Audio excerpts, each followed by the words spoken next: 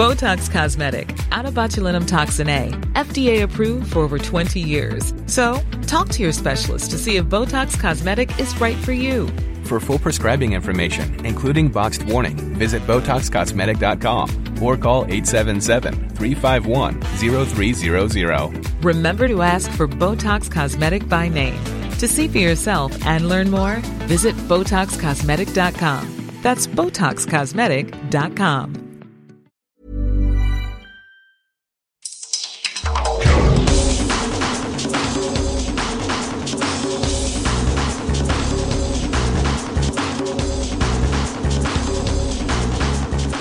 Welcome to the World in Sport. I'm Vinnie Wiley. This week, Fiji and Samoa disappoint at the Cape Town Sevens, and a host of footballing greats arrive in New Caledonia.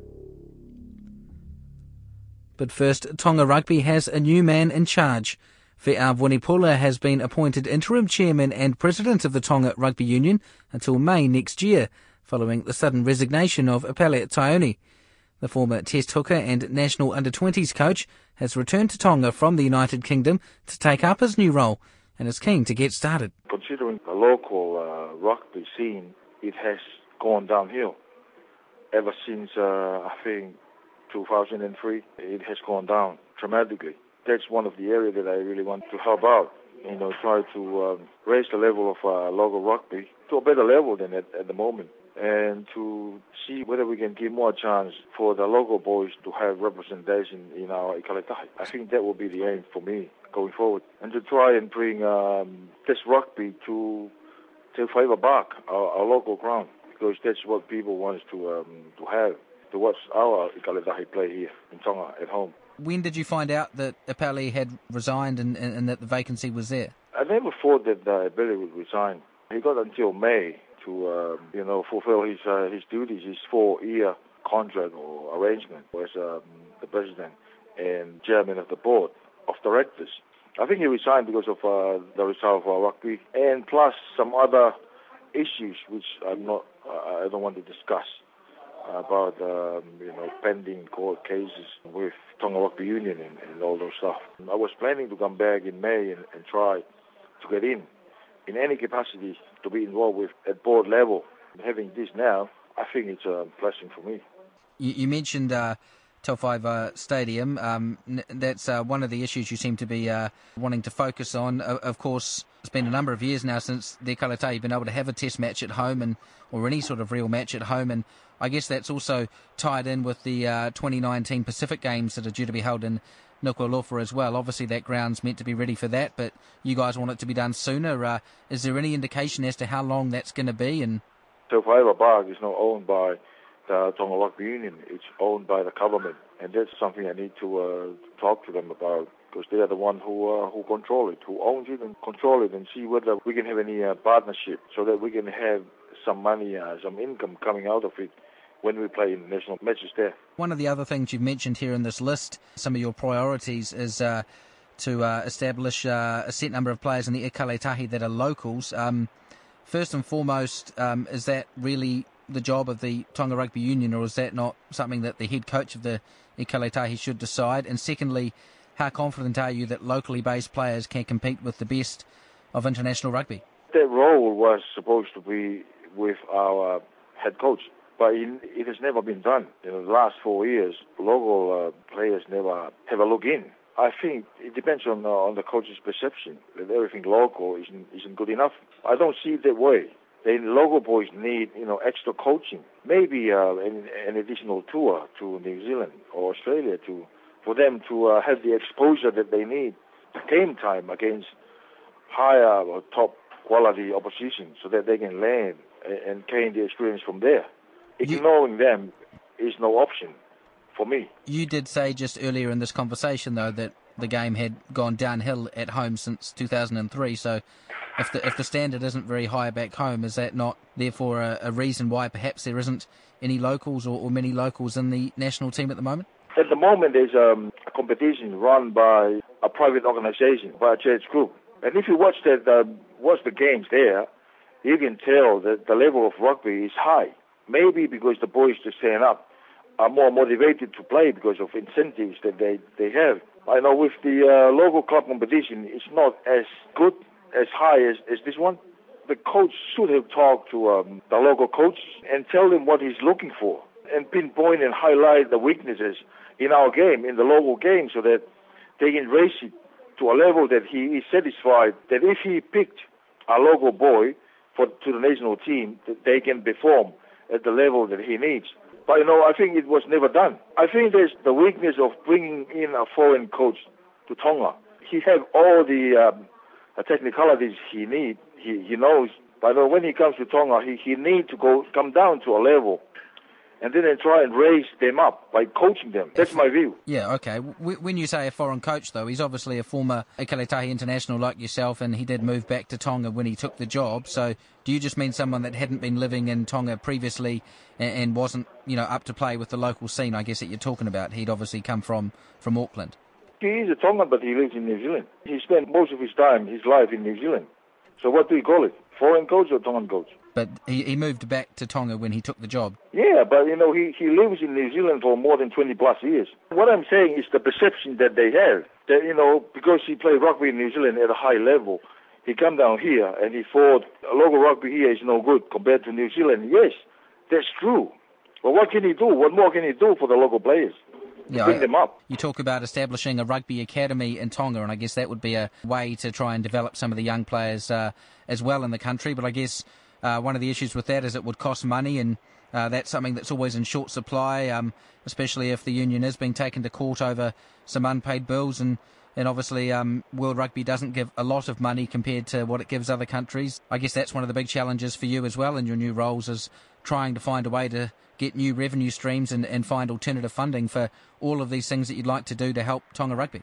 If we budget wisely, smartly, the money that we have from World Rugby, we should be able to afford academies in the country. It doesn't cost much because the boys won't be getting paid. They'll be getting an allowance for bus fares and meal. But, you're not talking about New Zealand Academy or Australian or England Academy, where the boys, most of them are professionals compared to here.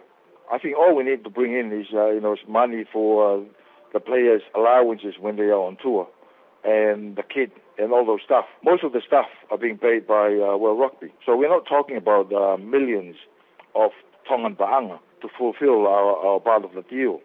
It's I don't know how we escalate all those debts with, by the former regime. But, it's something that we need to sit down and look at it. We haven't had a board meeting yet, but we will this Friday. So we'll be fleshing out everything that we need to talk about before the break. That's the interim chair and president of Tonga's rugby union, Fe'a Vunipula. Fiji and Samoa are looking forward to a break after a demanding start to the new World 7 series. Fiji remain atop the standings after the second leg in Cape Town, despite finishing in 5th place.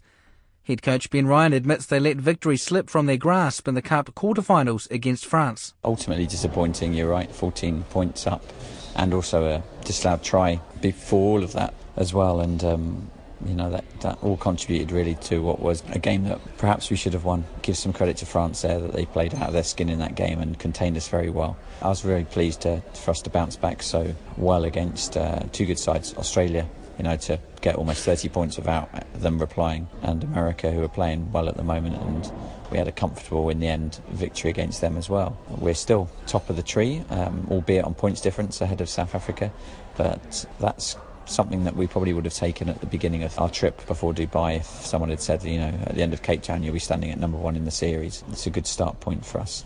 And if you look at last season, we came 3rd in Dubai and plate runners-up in South Africa. So we're about 6 points ahead of where we were this time last year.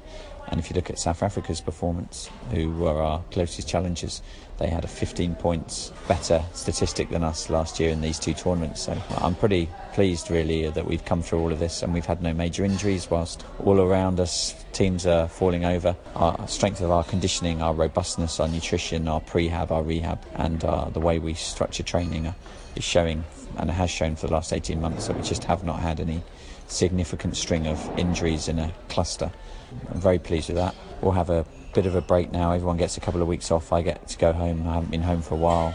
Even though I was back during the World Cup, I only really had a night back at base in Brentford. So I'm looking forward to coming home to the UK and recharging the batteries, and then I'm looking forward to coming back to Wellington. Anybody that's in our regular squad won't be playing in the Coral Coast, but anyone that we feel needs game time certainly will play in that. And we've got 2 weeks training camp before we take 14 players across to Wellington and then 14 across to Sydney. So lots of competition, guys coming back from injury, perhaps one or two overseas might also add some competition to that squad. But I was very pleased with the newcomers and the experienced boys. So a fantastic fortnight really. Samoa had a weekend to forget, missing the Cup quarter-finals and having to settle for the Shield title.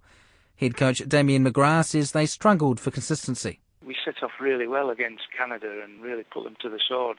Through the game away against France, when it was a game that we should have won, and we lost by a couple of points. And Canada went on and beat New Zealand and drew with France. France went on and beat Fiji and got to the semi-final. We played really poorly against New Zealand and ended up bottom of our group, which dropped us down into the lower reaches. Had a really poor start to the second day against Scotland and came strong in the second half, but not just gave ourselves too much to do, and then ran away with easy wins against Zimbabwe and Russia. So it was a real mixed weekend for us. I think we talked about how tight the series is getting, and we see these sorts of results, a completely different semi-final lineup in the Cup from last week. It shows kind of how close everything is. Well, it does. I think if you put some money on the last four being the four teams that got there, you'd have been a very rich man. On any given day, teams can beat anybody. So it gives us hope going forward. In the cold light of day, looking at the scores, to finish in the bottom quarter looks as though it's been a failure. But it was if buts and maybes for us. We could have been in a completely different position. So as disappointing as it was to finish in the bottom four, we could easily have been in the top half again, so I'm very positive going forward. And so you've had two tournaments at the helm now in the World Series. How would you compare Dubai to Cape Town? And I guess you've now got a bit of time before Wellington for some of those bodies to rest up. I know every team's struggling with injuries and to, I guess, plan the next course of attack. The players are looking forward to a break, and so am I must admit. But we've had four now, almost 4 months of solid work without a break, trying to catch up with the rest of the teams because we had such a late start.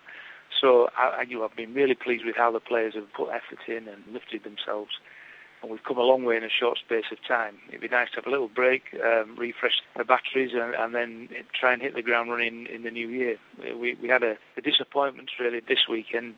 The results pale into insignificance. With Francis Iremaya has had a really badly broken leg, which has been very serious and taken a delicate operation. And we hope that Francis is going to make a recovery eventually, but it's going to be a long process. He's going to have to stay in hospital here in South Africa over Christmas, which is a real shame for him, and a couple of other injuries that maybe are going to be long term. So those things have been a bit of a downer on the whole 2 weeks, really. So Francis had been one of your players that had struggled to train during the week, hadn't he? He had. He was carrying an injury, but that was just a bang to his shoulder, that was affecting his back. It was nothing. It was more of a muscular nerve injury as opposed to anything that was long-term serious. So for him to suffer that after recovering enough to play was really difficult. And he scored a couple of fantastic tries on day one. He was a key player for us. So that was, for him personally, that's a real hammer blow. Gordon Titchens was saying to my colleague earlier that he finished with 7 fit players. I know you had issues with that last week. How many have you got at the end of this tournament?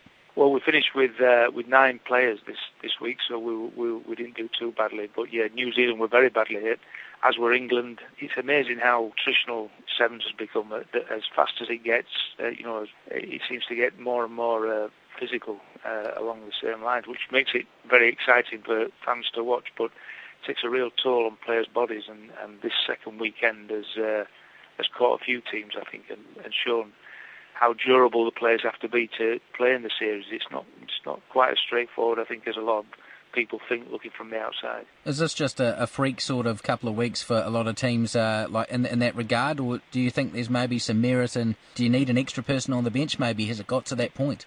I certainly think that carrying just 12 players now in the modern game is maybe just not enough. I think you should be allowed to carry a minimum of 14 players.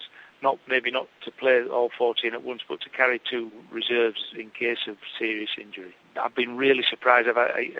a year away from the Seventh Circuit, working in development with England, and coming back into it now this time round with Samoa, just how big the teams are.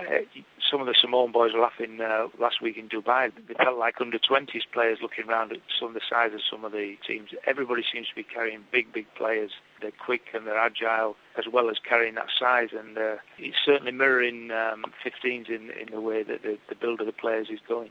That's the Samoa Sevens coach, Damien McGrath.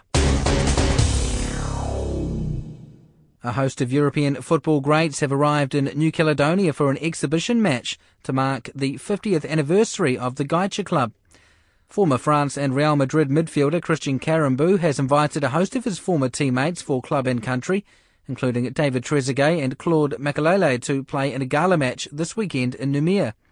Andre Weil is the project manager for Gaicha's anniversary celebrations and says they have a big week in store. The club decided to feast these 3 days in 3 topics. Firstly, the cultural aspect of the club on Friday, and Saturday we have the match with the player from Real Madrid, and Sunday we have the ecumenical day with all the tribes. So 3 different days with different aspects of the club: the cultural, the sportive, and ecumenical, the church, and the prayers. The day of Sunday, we would like to show the 3 parts of our club.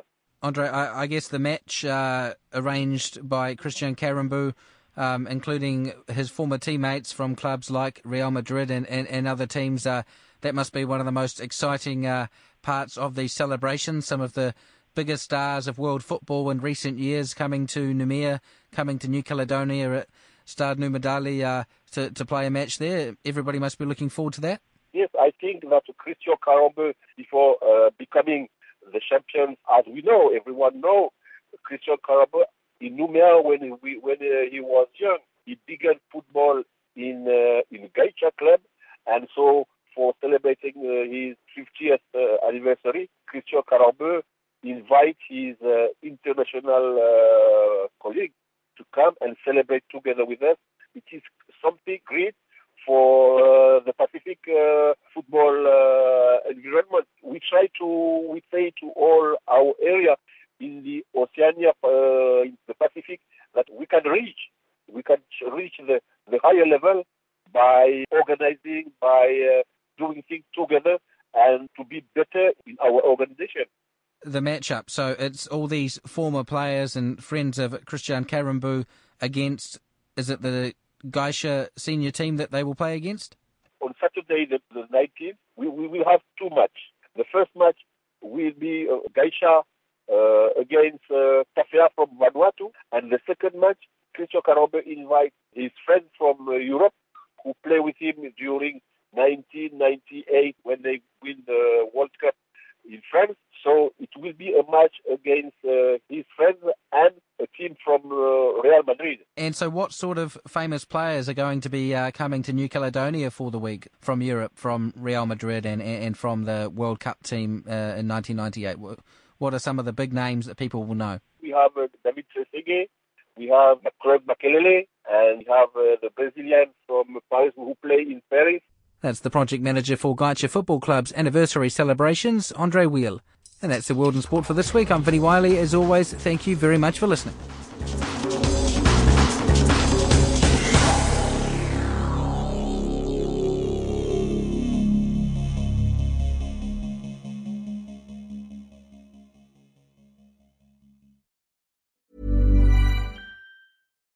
Botox Cosmetic, out of botulinum toxin A, FDA approved for over 20 years. So, talk to your specialist to see if Botox Cosmetic is right for you. For full prescribing information, including boxed warning, visit BotoxCosmetic.com or call 877-351-0300. Remember to ask for Botox Cosmetic by name. To see for yourself and learn more, visit BotoxCosmetic.com. That's BotoxCosmetic.com.